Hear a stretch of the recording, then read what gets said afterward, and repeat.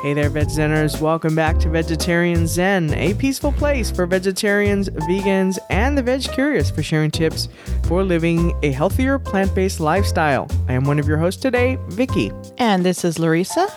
Now, spring will be here before we know it, so it's time to start planning this year's gardens.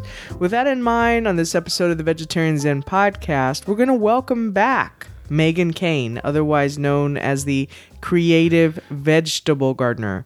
Now, if you've been listening to us for a while, you may remember that Megan first visited with us on episode 113, and that was way back in August of 2015.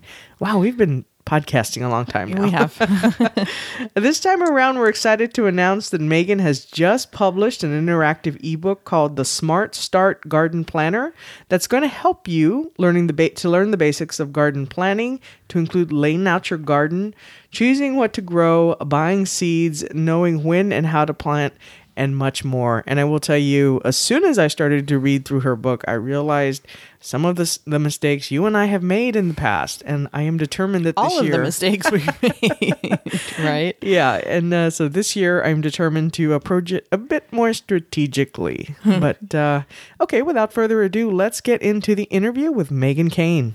Hey, this is Vicky and Larissa, and today on the show, we are welcoming back the Creative Vegetable Gardener, Megan Kane. Hi, Megan, welcome. Hi, thanks for having me. Yeah, I'm so glad to have you back. Yeah, I know the last time you were here was, way back in August of 2015, I think. Way back in episode 113. Yeah, a while ago. Yeah, it was. So we're really happy to have you back. And so today we're going to be talking about your new book, The Smart Start Garden Planner. And I had to practice that because that is a mouthful there. Smart Start Garden Planner, and it is your step-by-step guide to a successful season, which we are determined to have one this year, I think. Right, Larissa? This is something we admittedly are not very good at.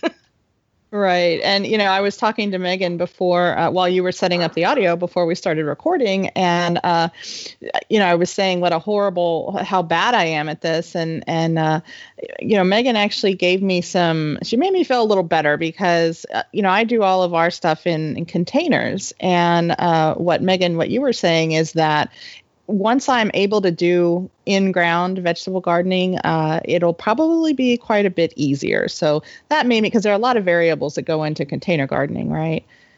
Yeah, I do think containers, and containers are getting more popular because I think there's a lot of younger people that live in more urban areas. So if that's your only option, I think it's definitely worth it to try containers. But I was telling Larissa that my sister lived in Philadelphia, downtown, pretty urban area, and she was learning how to garden. And so she was trying containers because she didn't even have a yard. And it wasn't easy. And she did have some struggles. And I kept saying, someday when you have a house with a backyard, you're gonna know, you'll learn that it's a little bit easier to do it when you're actually doing it right into your yard or into a raised bed. Right. So I think if there are people out there listening that are struggling with containers, it's not necessarily all you, because I think containers, they're difficult because they dry out really quickly. So you have to be pretty vigilant, especially where you all live, which is a very hot climate. Where I live in Wisconsin, still, I have to pay attention to my containers in the heat of the summer because they tend to dry out really quickly. Right. And when you're growing some flowers and things like that, sometimes they don't mind as much. But vegetables they're kind of divas. They need very particular conditions, and they're kind of, they're more labor intensive than plopping a bunch of succulents into a pot. And then if you forget to water them for a few days, usually they're fine. But if you forget to water a pepper plant for a few days, you might kill it. That's true. I have many. Exhibit A. Right.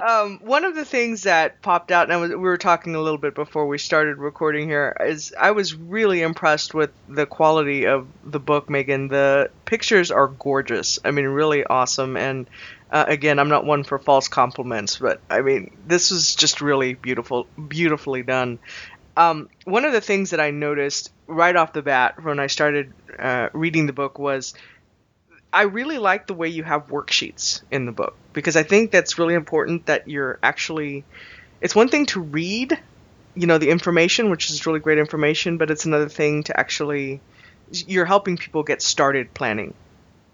Right. Yeah, I wanted it to be like a more interactive book, and really, it's all about the person who's reading it. Right. You know, like I can't tell you this should be your garden plan. This is what you should do. I have no idea because I don't know you unless it's someone I know reading the book. But you know, most of the people that are going to read my book, I don't know your specific situation. I don't know your yard. I don't know what you like to eat. So I can't tell you what you should be growing. So it's really about leading people through the process, their own process of planting their garden, so that they can think about what do they eat, what do they want to grow, and just helping people kind of understand. I feel like the book is trying to help people understand different aspects of the vegetables and of gardening, so that then the readers can make their own educated decisions about what they want to do in their garden this year.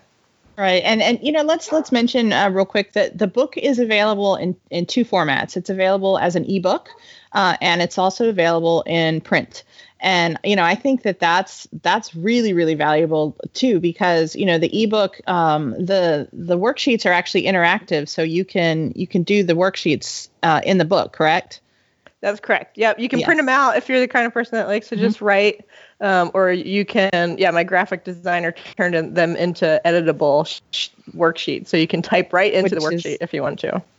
Which is amazing. I love that. But, you know, I also love print books. So, you know, you've got both options. And then, okay, so I had a question. So the book is based on your concept of what you call the smart garden. So what exactly is a smart garden? So a smart garden, I think, is one that you get the most amount of food, really, or whatever you want out of your garden. But most of us want food out of our vegetable gardens for the least amount of work possible. That makes sense. So I love gardening, and it's a big part of my life, but I don't want to spend my entire life in my garden during the season. I live in Wisconsin, and you know, the winter is long and cold and dreary. And so when we have spring, summer, and fall, I want to be out like riding my bike and going camping and going to barbecues and festivals. So I don't want to feel like, oh, I can't do anything because I have to garden. Right. So I think a smart garden is being strategic about it, which I talk about in the book, trying to figure out what things you think are the most worth it to grow, what vegetables give you the most bang for your buck, so that you can plant something and then get lots of food from the same plant for many months. So yeah, just a garden where you feel like you're getting the most out of your garden, but you don't have to spend hours and hours and hours every week in order to get that output and that harvest. Right. So I know, like, one example that you had in the book was, so if you plant an onion, you get one onion, right? But if you plant a tomato plant, you get lots of tomatoes. So that's a good example, right? Right, exactly. So that's one of my favorite stories, and I often tell it when I teach classes and workshops, that my sister, who I had mentioned earlier, was learning how to garden, and she called me one night and said, when I plant an onion, how many onions do I get? Uh-huh. And I thought, wow, that's an amazing question. Yeah. And I realized I think about all of that in my head because I'm a more experienced gardener, but it's only because it's something that I've learned over my years of gardening. And so then I thought, oh yeah, when you're a new gardener or a somewhat new gardener, you might not think about the vegetables in those terms. And I realized that's how I'm deciding whether I'm going to grow things or not, based on some of that information. Like, well, how much food am I going to get from this plant? And is it worth it? So like on the opposite end of the spectrum would be kale. So here in my garden, I plant kale in April, and I can harvest it the entire season all the way until like November. So that from one plant, I can be continually harvesting kale because the plant just keeps growing and keeps putting on new leaves, and I can just keep harvesting kale. Huh. So but you might not someone might not like kale and say, well, I don't care. That's not worth it for me to grow. But and someone might love onions, because in my garden, I actually love growing onions. And a lot of people might say, oh, it's not worth it to grow onions because they're not very expensive at the grocery store.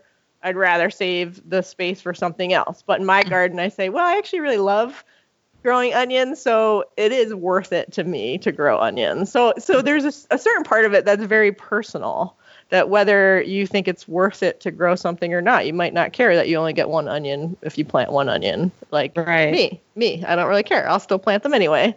Right. And you do devote quite a bit of the book to, all of that, which I think is great. I think that really will help new gardeners, but even, gardeners who have some experience to make better use or, maximize their space for what they have. Yeah. I'm sorry. Go ahead, Megan. Well, I was just going to say that's kind of who it's geared towards. So people who have some gardening experience but are ready to kind of, I don't know, like take it to the next level or look at their garden in a different way, and they're ready to say like, okay, I learned a bit about gardening and now I'm ready to really try to get the most food possible out of it. Mm-hmm. Yeah, since we were talking about space and planning, we had a question from one of our Peas and Carrots members, which is our closed Facebook group. As you know, Megan, I think you're part of that group as well, right? I am. Yeah, I am. Yeah. So we had a question from Stephanie Buford, and she's been one of our long-time Peas and Carrots members, and she said, gardens for small spaces or for people who rent and can't exactly have a large space for gardening. Easy things to plant and grow for small spaces or tips for raised gardens or how to keep snails from eating everything. LOL, I had this problem last summer. So those are questions that she had, and just to let you know, Megan, she is actually here in San Antonio, so she has the same challenges with with the of course, this year we're gonna have the challenge of a puppy. Yeah, we're gonna have to try to keep things away from too. But anyways, anything you can offer there for Stephanie? Yeah, so I think a little bit like we talked about earlier with containers, two of the big things are make sure you keep your containers watered. Certainly when you live in a hot area, you're going to have to sometimes, if I lived where you lived, I might try to put some of my containers somewhere where they would get maybe afternoon shade so that they're not getting totally cooked. I would probably try to maybe make sure they're not on like the south side against your house. Because anywhere that's going to reflect a lot of heat and light back onto the plant. So up here in a northern climate, I might actually want to put some of my plants next to my south side so that they get extra heat and light. But it's so hot where you all live that I might try to push some of my containers into partial shade or the east side of my house where those months where it's the hottest of the year. And if you have problems or, just if you have trouble keeping up with watering your pots, you could try like soaker hoses on a timer where you wouldn't have to remember to go out. You can you can go out into any big box store and get pretty cheap soaker hoses and maybe wind them around your pots and then put them on a timer. And that's a good idea. That is a good idea. Try to experiment with that. And then the other big trick to containers since they're being watered so often and a lot of times the water is flushing through the containers, then a lot of the nutrients are leaching out. And so you have to pay attention and make sure you're fertilizing probably every, 2 to 3 weeks to make sure that there's enough nutrients in the soil in the pot so that the plants can continue to grow. And then, like I said before, container gardening is becoming a lot more popular. And so a lot of the seed companies and the plant breeders are coming out with new varieties for containers. I was actually at a store yesterday and they had some seeds. So I was looking at the seeds and I saw some, I think it was peas, like a really short pea variety that was specifically for containers. So I think in the plant and seed world, this is actually a really good time to be gardening in containers because the seed companies and the plant breeders are really paying attention to kind of like that urban population of younger people that don't necessarily have big yards where they can garden. And so there's a lot more varieties now, which will be kind of fun for all the container gardeners. Awesome. All right. Well, Stephanie, I hope that answered some of your questions. And, Stephanie is also a member of, you're obviously the Peas and Carrots Society. And Stephanie, if you have other questions, head on over there and ask, and we'll see if we can get some answers. Yeah, that's one of my favorite things to do is talk about gardening. So feel free to ask more questions. Awesome. I did have a tag-on question to what she asked. She did ask about snails, and we have had some issues with garden pests in the past. How do you keep pests out of your garden? So it's difficult to keep pests out of your garden. I struggle with pests as well. I think most people that have gardens do. And in a way, that's a good thing because it means you're not spraying chemicals all over your garden and it's not completely dead. I am an organic gardener, so I don't use chemicals. The biggest tip I really have is that if you're having trouble with pests, you need to figure out what pest it is and then do some research about it because there's not one solution for every single pest. So, for example, I have a lot of cabbage moths, which are these little white moths that flit around my garden all summer, and they lay eggs on mostly my kale, but anything in that category, so broccoli and cabbage. They lay eggs, and then the eggs hatch, and then these little green worms come out, and then they just eat holes in the kale leaves. So what I did, I knew that. So if you didn't know what it was, so you would eventually try to figure out how do you identify what this is. And then what I usually do is Google cabbage moth organic gardening. Because I want something that's going to come up that's going to tell me a non-chemical solution.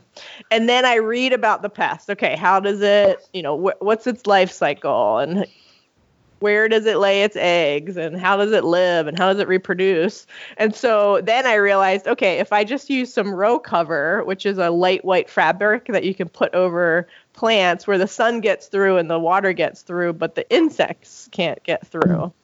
So... and you can hand pick these. So a lot of things you can hand pick, but I just didn't have time to hand pick them. And so they were destroying my kale, and I really love kale. So last year I decided I'm just going to put row cover. I'm going to plant kale. I'm going to put row cover over it. And I'm actually just going to keep the row cover there for the entire season. And so the moths couldn't get at the plant. Then they couldn't lay their eggs. And then I had this pristine kale this year. Oh, nice. That had no, I mean, I had a few holes in it because I think there were other things, there was some soil insects. And then I had a whole bunch of kale that I left out because I didn't want to put row cover over everything, all the kale. And that just got destroyed. By the end of the season, it was just full of holes. And so that would be my biggest suggestion is to figure out what pests are you dealing with. The other thing that I've done in the past when I can't figure out exactly what's happening, I've gone out at night with a headlamp and looked around at my beds, and it's actually really fascinating to see what the heck is going on at night. And I had something that was just destroying my seedlings last spring. And so I couldn't figure out what it was because I wasn't seeing anything. And so I went out at night and there was pill bugs, those little roly-poly. Oh, yeah. Pill bugs. We have those everywhere. Oh, my God. They are just attacking my plants. But they weren't out during the day. I mean, I would see them a little bit here and there, but it wasn't until night when I went out that I figured out what was going on. So... So sometimes you have to do a little sleuthing around your garden, which is kind of fun. And I actually, that one night I yelled into my husband, "Come outside! You have to look at this. This is crazy." It's kind of like being a kid again when you're like doing detective work. Right. I was horrified and fascinated at the same time. Oh. Hey, Megan, you're going to be hosting a planning party on your Facebook group for gardeners coming up pretty soon, right? Maybe so tell us a little about that. I feel like some people, when they hear garden planning, they're like, I hate planning. I'm not a planner. So that was part of the intent with this book, is that planning doesn't have to be this big, long thing where you sit down for hours and hours and have to plan every little single thing about your garden. It's just putting some thought into it before the season begins and deciding what you're going to grow and which varieties and having your seeds ready. And it can be fun. This time of year, certainly if you live in a more northern climate like I do, where we still have snow on the ground and the ground is frozen, it's a fun time of year to think about your garden. Garden planning can actually be fun. So with that thought, I decided, well, why don't I host a free planning party? I have a free Facebook group, just like your Peas and Carrots, where it's private, but anybody can join. We have lots of lots of gardeners from all over the country and a little bit from all over the world. And so it's going to be a lot about everybody sharing, like what varieties are you growing and how do you plan your garden and where do you keep your seeds? And hopefully people will be sharing some pictures of things, and then maybe people can connect with people who are in their own area to see what varieties work in certain areas. So it's just for fun and to just get people excited and motivated to do a little bit of garden planning. So you don't need to have the book. You're welcome to join with or without the book. We'll probably be talking about the book a little bit, but we'll be talking about all kinds of stuff having to do with garden planning. Great. Awesome. So what's the group name? So it's actually Facebook.com. Then I think it's groups, but it's called Make Your Harvest Last. Make Your Harvest Last. Okay. I'll send you a link, and then we'll put it in the show notes. Yeah, and I could also post it in the Peas and Carrots. Oh yeah, that would be fantastic. Yeah, we'll put it on our Facebook page, our page for vegetarians. And we'll put it everywhere.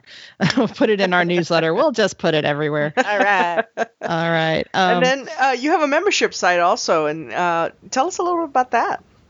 Yeah, I also run an online garden club, so it's called the Flavorful Life Garden Club, and it's a great community of folks. We actually have people from all over the world. We have a member from Saudi Arabia, which is fascinating. Wow. So to see her garden, and she likes to post little videos and tours of her garden, which is really fun, especially this time of year when her garden looks lush and beautiful and my garden is covered in snow. So it's nice to live vicariously through her.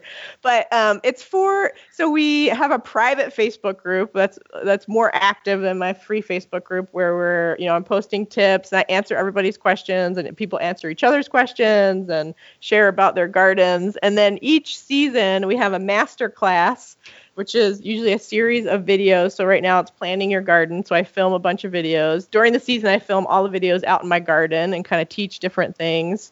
I keep the videos really short. They're usually like 6 minutes or less, little bite-sized things, often with worksheets, just like my book. And then we have community challenges.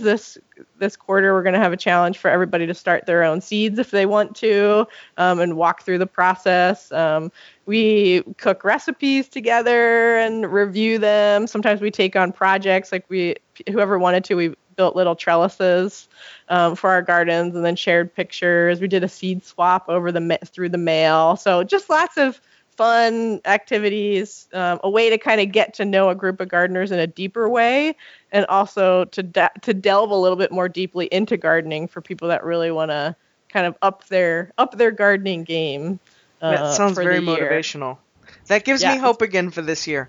We're gonna keep trying. I know. I swore after last season, I swore that I was done. But if with Vicky's encouragement and help, maybe we can do it, because she's a lot better planner than I am, and so maybe we can do it. And what's so funny is we have a productivity podcast too, and we talk a lot about the importance of planning your day, that kind of thing. And when I started reading your book and you were talking about planning, I thought, we've never done that.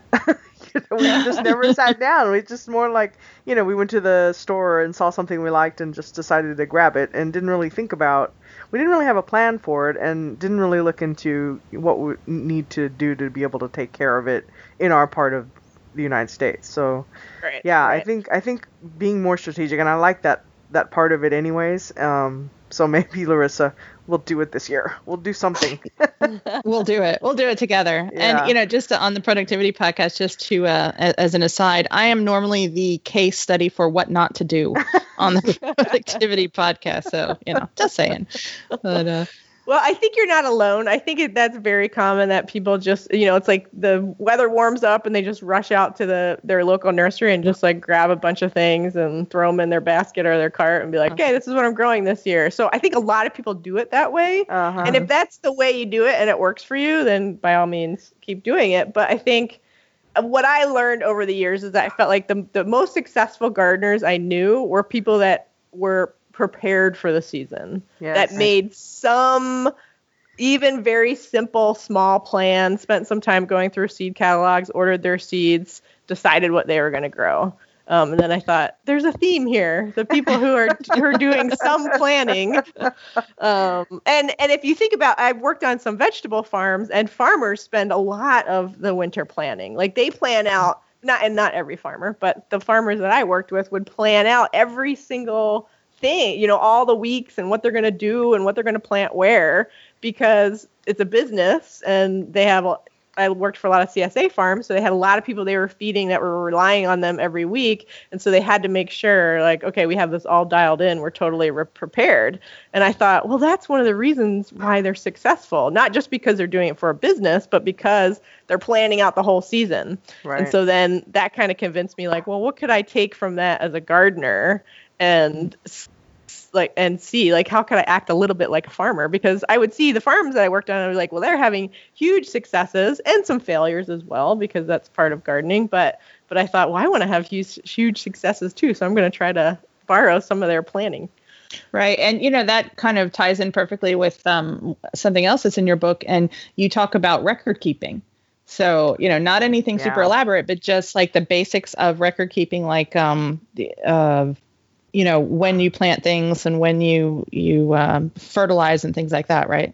Yeah, so I'm a big proponent of record keeping. Again, really, really simple. If you saw my record keeping, you'd probably laugh because it's got like water. So I have a map of my garden, and it's got like water stains and that's awesome things though. That's smeared, and so I use it. I take it out to the garden whenever I plant, and I usually write down the date and the variety of what I plant, and then usually how many or.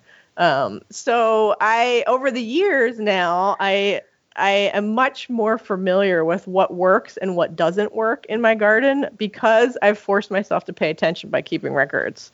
And so, for example, I always plant spinach for the fall and about the second or third week in August.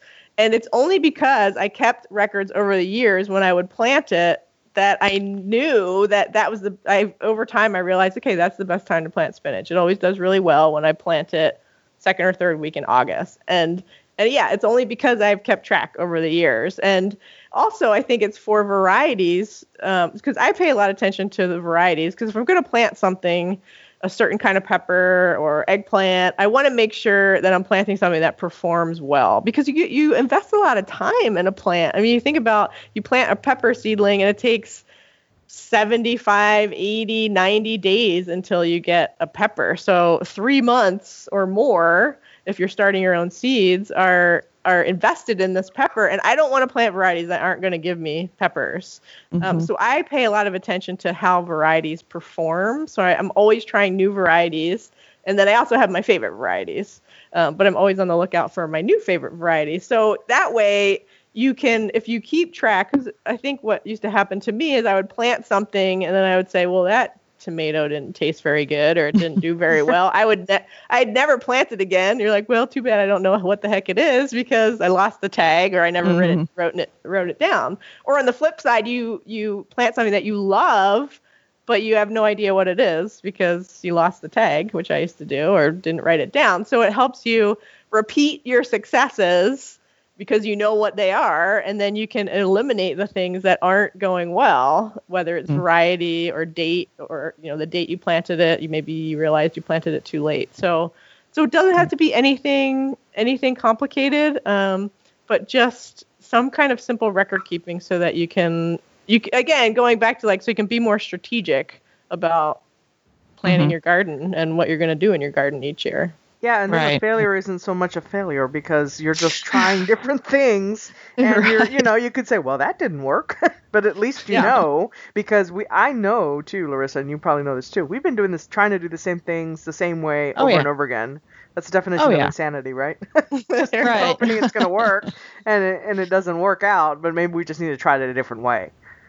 Right. So but we don't know that because we don't keep records. But I am determined now to do better this year.